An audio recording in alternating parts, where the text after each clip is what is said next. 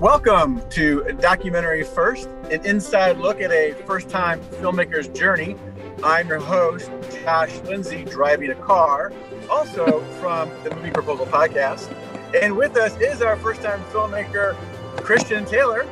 Hey, Josh Lindsay, I think it's absolutely hilarious that we're doing this after we know this was an epic fail when I tried it. So hopefully you'll have better luck. Hopefully. I don't even know about, is this legal? It's probably not safe, but it's for art, right? We gotta sacrifice for art. And please, if you're not watching, it is art. It is beautiful. The framing's fantastic. Thank you. Thank you. We have Josh's lovely head through the steering wheel. Please, viewers, do not try this at home. Oh, yes. We got to have the disclaimer. Thank you. And I need to introduce our trusty dusty research extraordinaire, probably going to take over as MC of this podcast because I'm probably going to lose signal, Jason Rugg. Hey there. Hey, Jason. All right. Well, it looks like I am back at home, but Josh is on the road. So, Josh, are you visiting family this weekend? And we've lost him already. I am. I'm in Springfield. Sorry. Am I back? Kind of. Kind of. All right. I'm going to say it's been wonderful seeing everyone, and I'm really sorry about this, but I'm probably going to disappear. All right, Josh. Thanks so much for trying. Okay. So Christian, what's been going on? We're recording on a Saturday because we had a really busy week. I didn't get back from Red Rock. So the last time I came to you, I was coming to you from Cedar City, Utah, where we were just starting the Red Rock Film Festival. And that is now completed. I've come back home, and I just want to give you a little bit of a report about what happened at Red Rock. It was a very interesting festival, and yet again, I learned some fascinating lessons. This film festival is a 16-year-old festival. From the looks of the website and all the other things, it looked like it was a pretty robust festival. There were lots of films that were there, lots of really good films. When we got there, however, it was really a different story. The festival director was actually an awesome guy, and I think he has a wonderful heart, and he really wanted to have this film festival, and he put a lot of time and effort into the infrastructure virtually for the website and making sure that people knew what films were playing, but there really wasn't a very good online festival viewing option. So everything was really supposed to take place in person, but there wasn't a lot of audience recruitment or advertising done. So there was really very little outreach that was done to the community to bring in different groups, like for our films, a veterans group, let's say. And so the audiences were just really not there. In my very first screening, the only people that were in my audience were the filmmakers that were before me with a film called Veterans Long Journey Home, and the filmmakers that were later in the day for a film called Dog Valley. And that day, we all ended up just watching each other's films because there were no audience members in attendance. The second day, when my film screened, I had one audience member, and Veterans Long Journey Home had 0. And Dog Valley had a few more because their story took place in Cedar City, Utah. They were from the Salt Lake area, so they were able to get a lot of people to the screenings. But it was just a really different scenario for the rest of us.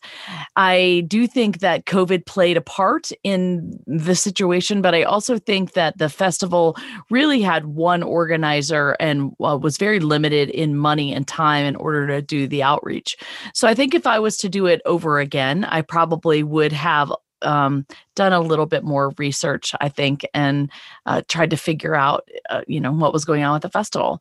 That being said, I had a wonderful time getting to know the filmmakers. Frederick Marks is the director of Veterans Long Journey Home, the film that was before ours, and he is one of the producers of Hoop Dreams. So that was known as one of the best American documentaries. It was just really an amazing film, and he has gone on to do a lot of incredible projects, most recent of which these veterans films that focus on listening to veterans and healing that takes place when you do.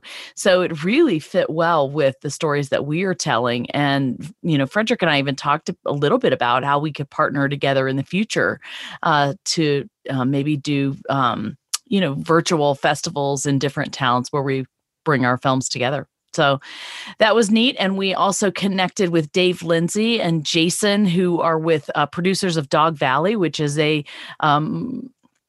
sort of a true crime documentary story about a murder that was committed in Cedar City. And it was an incredibly well done documentary that exposed the evils of hate crime, really. So I was happy to meet with them, network with them.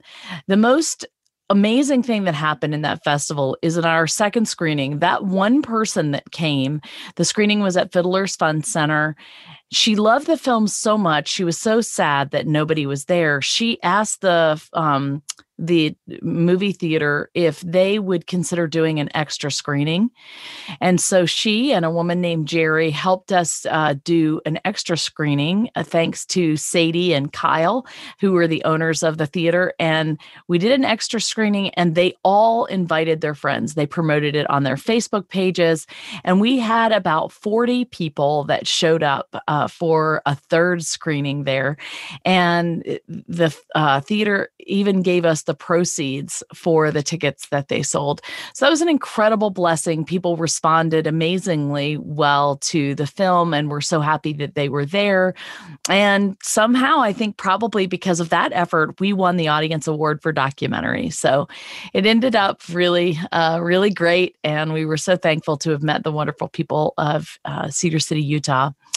And while we were there, we also got accepted into the Flathead Lake International Cinema Fest in Polson, Montana. I think I may have said that. And as well as the Chandler International Film Festival in Chandler, Arizona, both of those which will be in January, at the end of January. And then we won an honorable mention at the Mediterranean Film Festival, Cannes, in France. So it was our first international film festival. And, we were super, super excited about that. They're not sure if they're going to have a screening or not. It's an in-person festival that, of course, is on hold because of COVID. So time will tell with that. But that's the exciting news that's happened over the last week. Things are kind of moving fast and furious. So, that's the update from us. We're still interviewing people to bring on interns to kind of help us moving forward with Film Festival Run and the release of our film. Still trying to raise money because we have none, and we have bills that we need to pay and overhead that we have to meet. So yeah, that all is still going on. And we're still dealing with legal matters, tying up some relationship documents, and as well looking forward to distribution agreements. And so along that vein, I thought it might still be important to continue talking about our legal support staff, if you will. So Jason, we have a special guest this week. Yeah, actually, before we get to that, can I ask, do we have an update from Boston yet? Oh my goodness. We have an update from Boston. I'm so glad you asked. While we were there, we learned that we won the Best Feature Documentary at the Boston Film Festival, as well as the Best Editing Award. So that, for me, I was thrilled about that, because that's our first award for our editor, Bill Ebel. And that means that all the principals, Bill Ebel, the editor, Jeff Kurtnacker, the composer, and me, the director, all won individual awards along with all of our documentary awards. So I'm just super happy for Bill. Yeah. So thanks for asking. Yeah, congrats on all of that. I'm sad that Josh wasn't here to actually hear that. I know. He's been asking for months. I know. But that is awesome. Sounds like this last week had some really big ups instead of a lot of downs. So that's good. That's really good. It was a really fun week. Thank you. Well, so we have a special guest who will be coming on in just a moment. Do you want me to read the bio now, Christian? Yeah, let's do that. Okay, so his last name isn't actually included in the bio. So do you want to say his first name? It's John Scanlon. John Scanlon. Actually, why don't we just bring him on? John, turn your camera on. John, come on. Hi, everybody. Hey, this is there. John Scanlon, everybody, the lawyer for The Girl Who Wore Freedom, but he's also a longtime friend of mine for 30 years. He's the godparent of Hunter, who, of course, kicked off this film. So he and his wife, Heidi, are the godparents. So anyway, that's not his official bio. I'll let Jason. And that's why I'm here. Yeah, let Jason read that. Yeah, so here's his bio. John is an attorney with a multidisciplinary entertainment practice advising clients in film and television financing, production, broadcasting, and distribution, as well as individual writers and artists. John has served as general counsel to 6 companies, has helped launch, finance, and operate businesses in several industries, and advises clients from individuals to multinationals on a wide range of legal matters. Since producing and directing his first film, Sing, in Uganda in 2006, John has worked in various capacities on over 80 films and television projects. He currently serves as a producer and legal counsel on 2 independent feature films, God's Spy, the story of Dietrich Bonhoeffer, and A River Dark, a fictional World War II drama. His other credits include documentaries Neat, the story of Bourbon, Honor Flight, and I don't know how to pronounce this one. Is that Previve? Very good. Yep. Okay, Previve. You got it. And of course, The Girl Who Wore Freedom. John earned his JD at Georgetown and his BA at the University of California, Davis, where he was also a professional firefighter. Which I did not know until I read your bio. I don't know how I missed that one. I think that's why I put it in there, Christian. I always like to surprise you.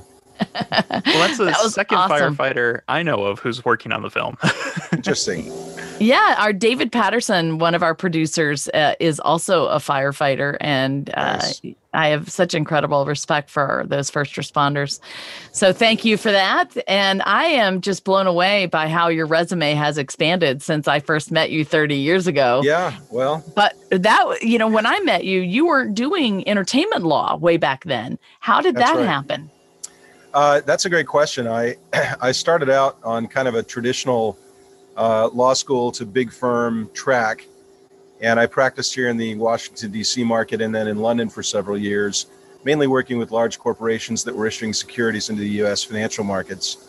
It was a great practice, it was a lot of fun, and I worked with some great people, but I decided to come back to the States and be the general counsel, which is the chief legal officer inside of .com, in about 2000. And after that company crashed, I went on to do it again a couple of times. And I found I really enjoyed entrepreneurship and helping small companies sort of stand up and grow and spread their wings and fly. And so I set up my own practice doing that. And in 2006, I went and shot a movie of my own in Uganda, as Jason mentioned. And that kind of, I get bitten by the bug, I'd say, as far as filmmaking goes. I managed to get that on TV a couple of times, and having done the whole filmmaking process from inception through distribution, I started looking for ways to get involved in other projects. And with a legal background, it was easy to hold myself out as someone who could help producers do their thing. So that evolved into my current practice, which is, as Jason summarized it so nicely a minute ago. Yeah. So, Jason, please feel free to jump in. Jason is a young filmmaker also, so I'm sure you may have some questions. But, we connected with you early on in this process. But I have to say, I'm still learning, and I think I made a lot of mistakes along the way. So I'm sure there's a lot of things I need to do differently going forward. I would love for you to talk about when somebody is just starting a film. I know that having a relationship with a lawyer is one of the very first things you need to have, but can you explain to us, if in an ideal world, when would you be brought on to a project, and what exactly do you see yourself doing? Sure. I think maybe one of the most valuable pieces of advice I could give to anybody starting out in the movie making world is, if you're a producer, think of yourself as the CEO of a startup that's going to make one product. You're going to be making one film, and you're going to be releasing it into the world, and that's the business life cycle of your company. So if you have friends who are small business owners, it's great to talk to them about their impressions about when it's good to bring a legal person in. My recommendation, of course, would be as early as possible, and maintain a relationship with that legal advisor as you reach several critical steps. And there are 3 I'll mention for filmmakers. One is the point at which you start raising money to finance your film. And there are a lot of pitfalls in this area. Many filmmakers run afoul of rules they don't even know exist. in the area of trying to raise money to finance their film. For instance, and I'll just throw this out there because I know this is a landmine that a lot of people step on without knowing it. If someone approaches you and says, hey, look, I'll raise money for your film. You've got a budget of $100,000. Why don't you give me 10% of what I raise? You can have the rest and go make your film. Unless that person is a FINRA registered broker dealer, that transaction is breaking the law, and by implication, so are you as the filmmaker by accepting that person onto your team to raise money on your behalf in that kind of contingent percentage-based compensation. So I hate to break it to you if you're in the middle of that yourself, but okay, explain that to me, because I actually made that proposition to people. I never did it, but why is that illegal again? So it's a very common practice, and not just in the film industry. Any business where you have kind of an upfront capital need, you'll find people who hold themselves out as finders and try to collect money from investors or others to give to you to launch your business. With rare exceptions, unless that person is actually registered as a broker dealer, they're not legally allowed to accept a percentage of what they raise as compensation for what they bring you. That transaction, and there's a set of guidelines that the SEC uses to determine whether they've crossed a line, but it's not legal unless they're registered and set up to do that with FINRA. So it's a securities law violation technically, and you can get in trouble as the issuer. What is the proper way to do that? If someone says, I'll help you raise money, is there another way other than finding a person that has that kind of background? Well, it's a complicated area of the law, and I don't want to give legal advice over Zoom. But there are ways that you can do it. A safe harbor is that if you are the company itself, for instance, you for your company making The Girl Who Wore Freedom, you can raise money without worrying about it. You can even compensate yourself as a producer and as a director out of the funds you raise without crossing any of those lines. So if you're within the company that is issuing the equity in exchange for the money to make the film, that's a safe harbor. I see. Boy, that is complicated. So, all right. So bring you on early on. Jason, do you have, and then the second one is make sure you avoid landmines. And Jason, what about your question? Yeah. Sorry, let me just quickly make the last. So I mentioned in the life cycle of your film, as you set out to make it. Number one, when you raise money. Number two, when you start bringing on talent, especially if you're the producer and you're hiring a director or hiring anybody else, an editor, a cinematographer, someone to score the film. You need a lawyer at that point to draft those agreements for you, so that you make sure that all of their work product is legally owned by the film production company. And then third, and this is, there are points along the way where you're going to keep your hand in with your legal advisor, but the third and most critical moment in the life cycle of the film is when you get to clearance of the film. In other words, making sure that you own everything that you're putting on screen or have a license to use it. And then finally, the distribution of the film when you make that agreement, ultimately with whoever's going to screen your film for audiences. Wow, it sounds like you really need somebody from the beginning to the end. That's what I'd recommend. All right, Jason, what was your question? Yeah, so my question was so about the fundraising and about someone who takes 10%. Is that at all different if it's a non-for-profit company? So is there a different way to go about that? Like Christian's film was initially, and is it still under a non-for-profit? Christian? Well, it's an LLC, but it's fiscally sponsored. So so we raise donations. That is kind of a good question, John. Can you have people raising donations for you? Mm-hmm. Is that different or the same? It's different because if somebody is contributing, if somebody is making a tax-deductible donation to an entity in order to further that entity's mission, there's no expectation that at some point down the line they're going to get a return on that investment, right? They're just writing you a check, taking the tax deduction, and from that point on, whatever return you make on the film is yours to do with as you wish. That is not a security, so the securities laws aren't implicated by someone raising money in that way. So you can compensate people who raise contributions to a nonprofit, and the laws are somewhat more lenient in that regard. Does that make sense? Yeah. That answers my question. Yeah.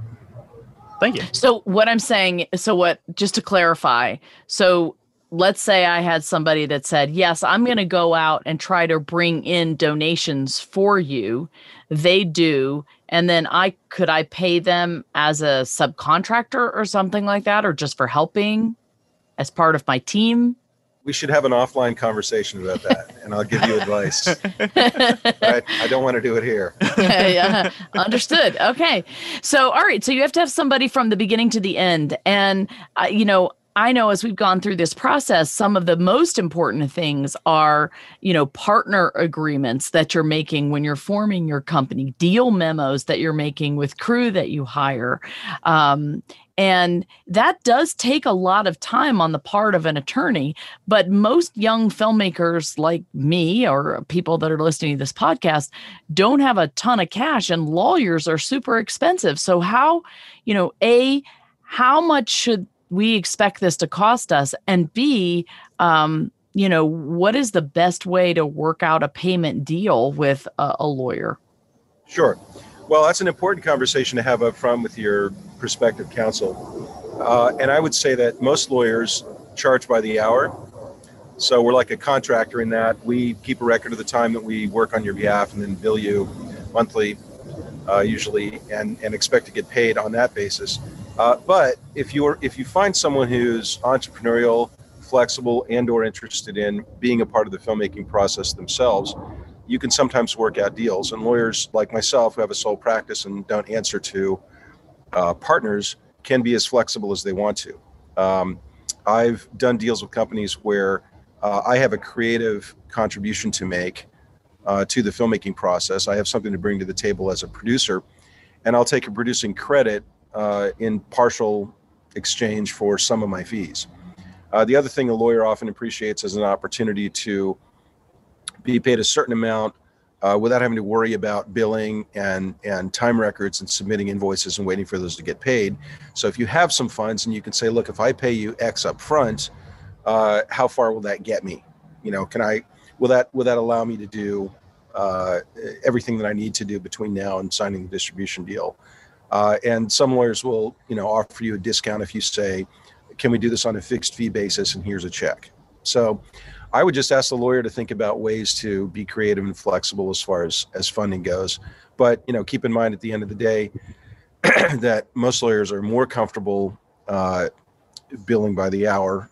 As a profession, we tend to be risk averse, which is why it's sometimes hard to find lawyers who are willing to work with filmmakers, because as we all know, the filmmaking business is a casino. So I think it's almost hard. It's almost important, as important as your fee structure, to find a lawyer who is temperamentally a match with you and either wants to go on an adventure with you and see what happens on the road. But in many cases, they're just, they want to play a safer and more predictable role for themselves. Yeah. And so one other question, in terms of, we talked last week to Trevor Schmidt, who was our intellectual property lawyer. Mm-hmm. Are there entertainment attorneys that function in both capacities, or, is it important to have somebody that specializes in IP law? Well, I think ideally you would have an IP law specialist as a part of your team. There are areas of IP law that are very complicated. And while, you can find general practitioners who will do both and can serve in that regard in a pinch. For instance, when I think about clearance on a film and about making sure that you have a license to every piece of music you have in the score, every image that you have on screen, every subject that appears, all of those kinds of clearance issues are something that attorney at the end of the day is going to have to opine about to your errors and omissions insurer, and certainly in your distribution agreement with regard to your ownership of everything that you're asking them to put on a screen. So you definitely want an IP lawyer in the mix, when it comes time to do clearance and when it comes time to handle the rest of your IP portfolio. If someone has experience making films, they will know where those points are. So your corporate attorney can help you, identify when things are coming up that need an IP lawyer's input. But those sorts of things are fair use issues. If you're using material that's in the public domain, or clips of newscasts, that sort of thing. how to clear those properly and make sure that you're not crossing any lines and using material that someone else owns. Those are things that take a fair amount of analysis and an understanding of that area of the law.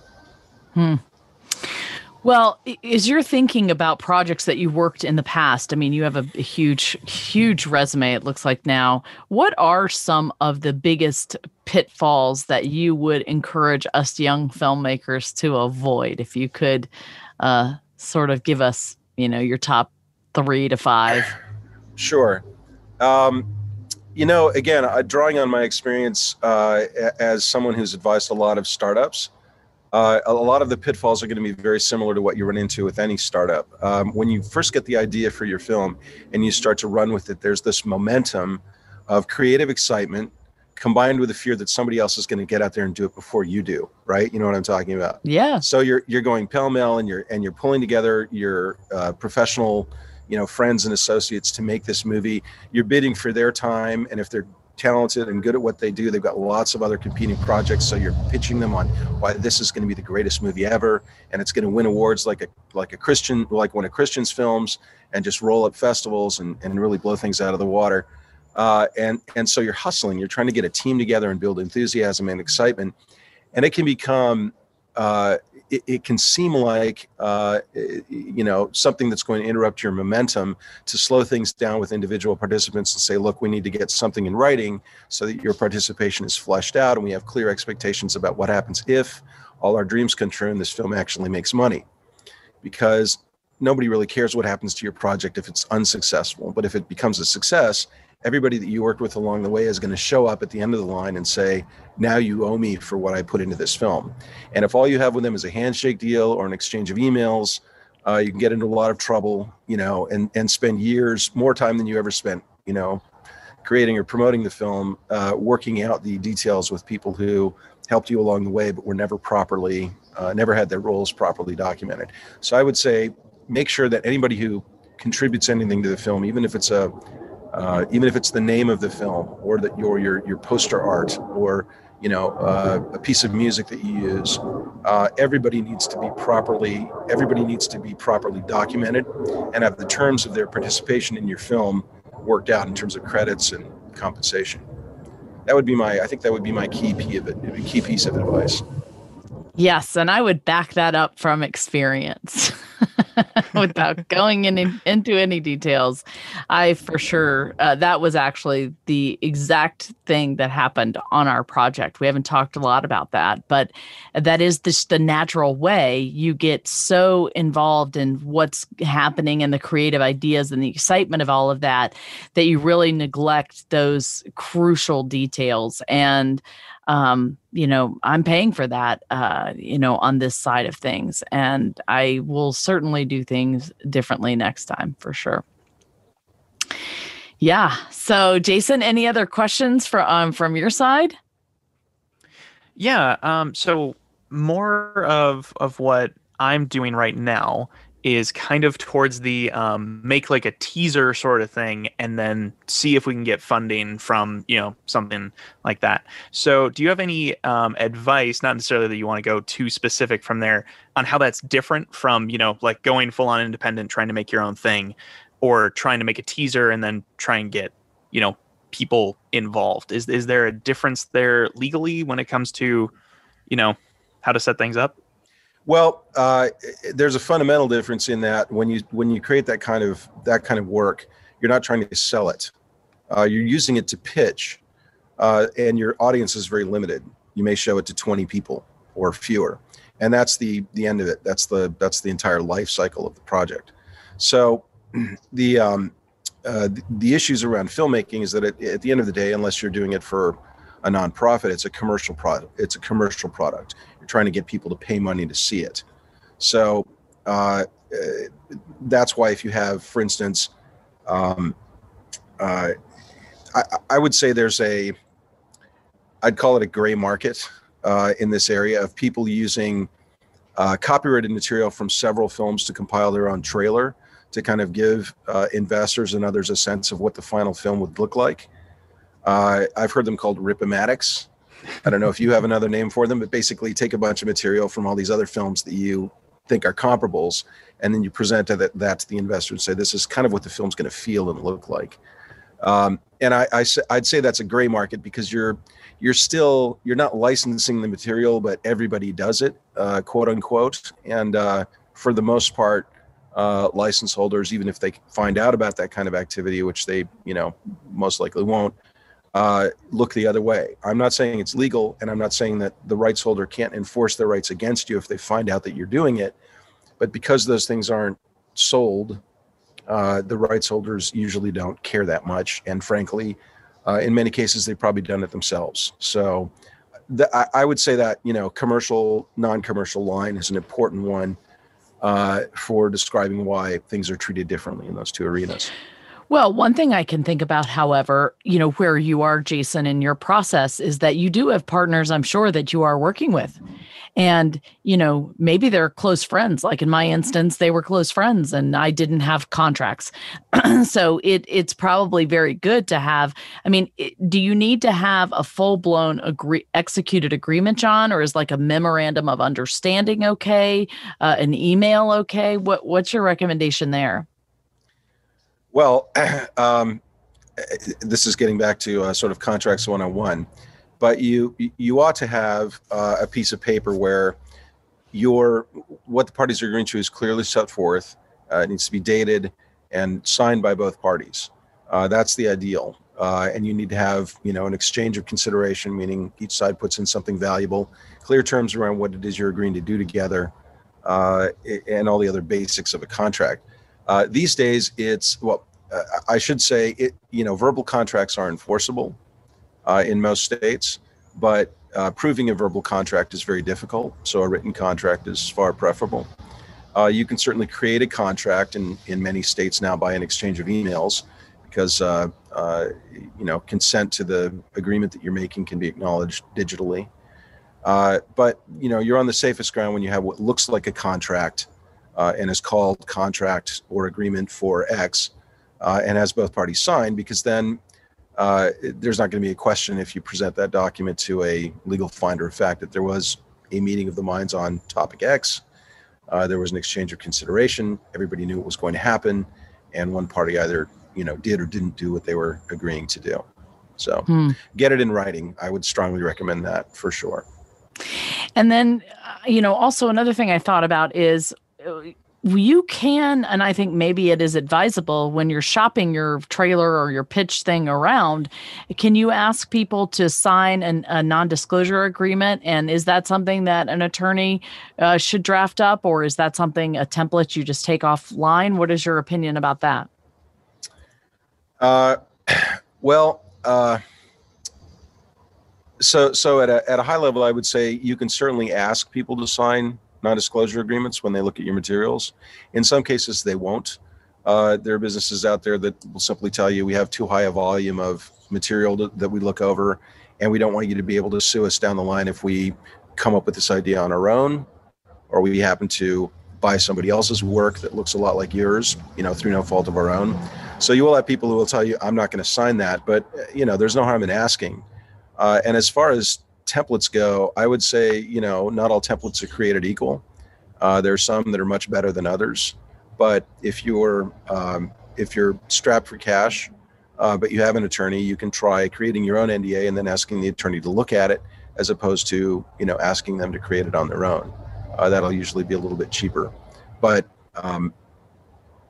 not all templates are as high quality as the really good ones, and not all NDAs are the same. You need a non-disclosure agreement that relates specifically to film. And how different is it? You started off as not a entertainment attorney. Now you are in that field. How important is it to work with, when you're doing a film, work with somebody that has experience in the entertainment industry, as opposed to just a lawyer that does contract law or real estate law, or, some other type of law? How important is it to find a lawyer that has experience and knowledge with the entertainment industry? Well, I would say that, again, because a film company is like any other startup in certain regards. Any lawyer is going to be better than no lawyer. An honest one is going to tell you just how useful they'll be. And the further away you get from sort of the core corporate counsel competencies of contracts and,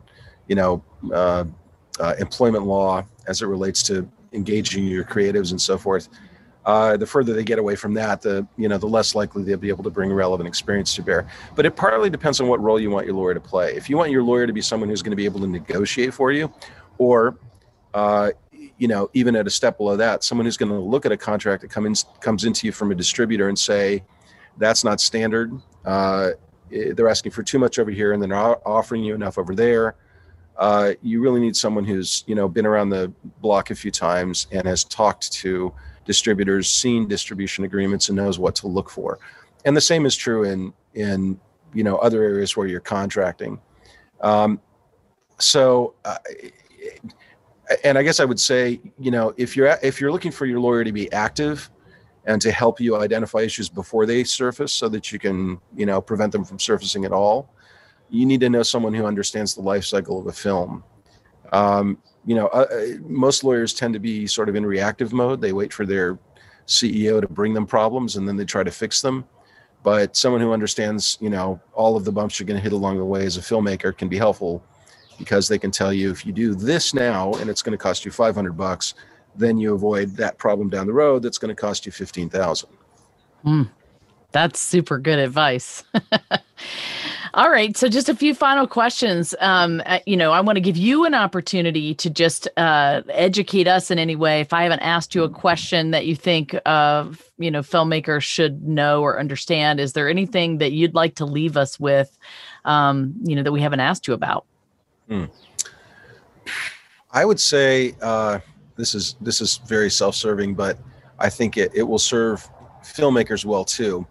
And that is just when you sit down to start creating the budget for your film, which is, I know, Christian, probably your least favorite part of, setting out on this path, actually having to sit down with numbers and think, how much is this going to cost? How much can I make here? What's left over?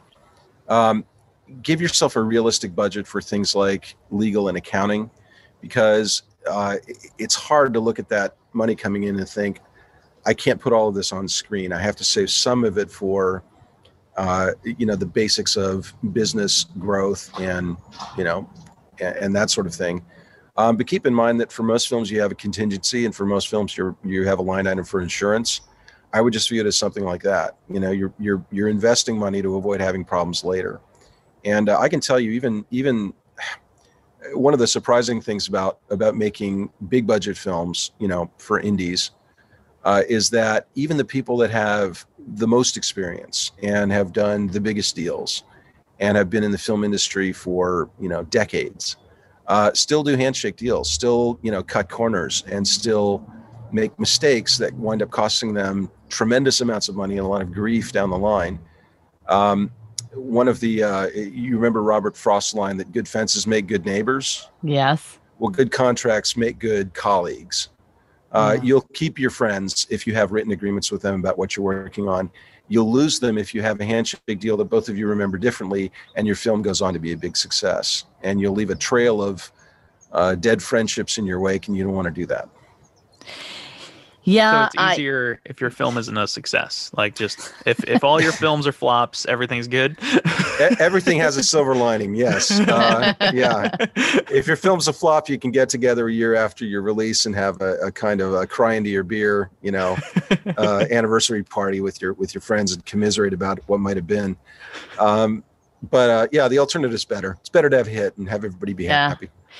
Well, and, I will say, I'm the first one to admit, we jokingly say this podcast should be called How Not to Make a Documentary, because I have broken every single rule for making a documentary and really learned the hard way. And that's certainly true here. I honestly never thought our film would be finished. I didn't think that I would get it done. I was just kind of thought I was just one step at a time. And I didn't think that it would do as well as it's done. So I didn't budget well in the beginning or really understand those things. I didn't take myself seriously, and I've paid the price for a lot of that. So I certainly would say, if you're listening to this podcast today, I'm begging you to listen to John's advice, because it's very solid, good advice, and worth considering up front. And having a conversation with someone like John from the very beginning will save you a lot of heartbreak in the end. To that end, John, when you're looking at a budget for a film, anywhere from $50,000 to $500,000 to $10 million, is there any sort of, let's just say you're going to pay the lawyer an hourly fee? Is there any sort of window that you can give us? Well, a new lawyer would charge X amount, usually an hour. This is the standard going rate, but a more experienced lawyer might charge this an hour. Wow, I wish I had access to that kind of data, but unfortunately, it's just not available. Law firms are pretty guarded about the fees they charge. So are individual attorneys. I would say, there's so many variables, but if you have a budget, give it to your lawyer and ask them to tell you what they think it's going to cost, and then try to work out some kind of deal with them. Maybe in exchange for a credit. If there's someone who is interested in having a career in entertainment law, they might be willing to work a little harder or at a little lower cost in exchange for a credit of some kind. And ask them if they'll, be creative on fees and maybe do a fixed fee or some kind of, upfront retainer, and then some kind of discount or cap. Those are all strategies you can use to try to control your legal cost. But I think what's important is to have a sit down with your lawyer as early as possible and say, here's my budget. Here's what things are going to look like. Here's my top line, at least, of what I'm going to spend. What's it going to cost to have you associated as the entertainment counsel for this project? And then go from there. Specialists are going to be more expensive. Younger attorneys probably less, but then again, they may spend more time on your project learning as they go, and may not, add as much value to you as you're proceeding. So yeah, certainly great advice. Well, let me ask you. I mean, you are super busy, but are you taking new clients? Like, if people are listening to this, can they reach out to you? And are you still interested in taking film projects with people that are just starting out? I am always happy to talk to filmmakers. I love filmmakers. I love filmmaking. And I'm, usually happy to take a call. I'm being selective about clients, but I am still taking new clients in this area. So, by all means, reach out. If it looks like we might be a good fit, I'd love to talk to you. And I will be a cheerleader for you if you're making a movie, because I know how hard it is, and I know what a beautiful process it is, and what potential it has. So 2 questions. One, are there any kinds of genres or, movies that you really love making? And then 2, how can people get in touch with you? Oh gosh. Yeah. That's a great question. I would say my film tastes are eclectic, but oddly, I've wound up working, I've done a lot of documentary work. But I also, my weird little niche that I've developed is World War II dramas told from the German perspective. So there's a good German standing up against the Nazis and the Fuhrer, and they may be in different contexts, but as far as that part of the film world goes, if you're making a movie in that space, you need to get in touch with me, because I kind of own it. So there's not a lot of those out there. So you'd be amazed. You'd be amazed how many people there are trying to tell stories in the niche. It's very strange. It's like a weird little filmmaking club, and we all know each other. That's so funny. I'm exaggerating there, but yeah. So that seems to be the area that I'm being pushed into. But no, I've done. The films I'm working on now include. There's a really cool project about Roberto Clemente, the Pittsburgh Pirates player, who was a Puerto Rican and a wonderfully philanthropic and noble human being, who lost his life in a plane crash trying to deliver relief supplies from his native Puerto Rico to Nicaragua during an earthquake. Great story. And I'm working on that, which is, 6-figure documentary all the way up to a $20 million narrative fiction piece that will, I was going to say be in theaters, but we'll see if there's ever a theater screening of anything again in our lifetimes. So yeah, honestly, they run the gamut, and so indie films are certainly the focus, and really a range of projects. So how can people get in touch with you? Well, what's most useful? Let me give you my phone number. Is my name on screen anywhere? Yes, it is. Well, it's on your Zoom thing. So okay, yeah, John I see Scanlon. that. Well, if your audience can see that, put a little @ symbol between John and Scanlon, and then drop a .com on the end. That's my email. It's John, JOHN, the @ symbol Scanlon.com.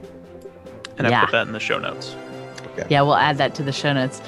Thank you so much. This has been super educational. We really appreciate your time today. We appreciate what you've done for the Girl Who Wore Freedom. It's really been incredibly meaningful. So thank you so much. So proud to see what you're doing with that film, Christian, and thanks for having me on. Thank you. Take care. Thank you for listening to Documentary First. We really appreciate your partnership with us. We can't do any of this without you. So thank you so much for listening, for donating, and for following along on our journey. If you are able to make a donation this week, we would really appreciate it. We are supported by donors who give us $100 or less, so anything helps. Also, if you're able to share the news about the Girl Who Wore Freedom with your friends and family, please do that on Instagram, Facebook, Twitter, or email. And sign up for our newsletter at thegirlwhoworefreedom.com. Please go to thegirlwhoworefreedom.com/donate to make a donation today.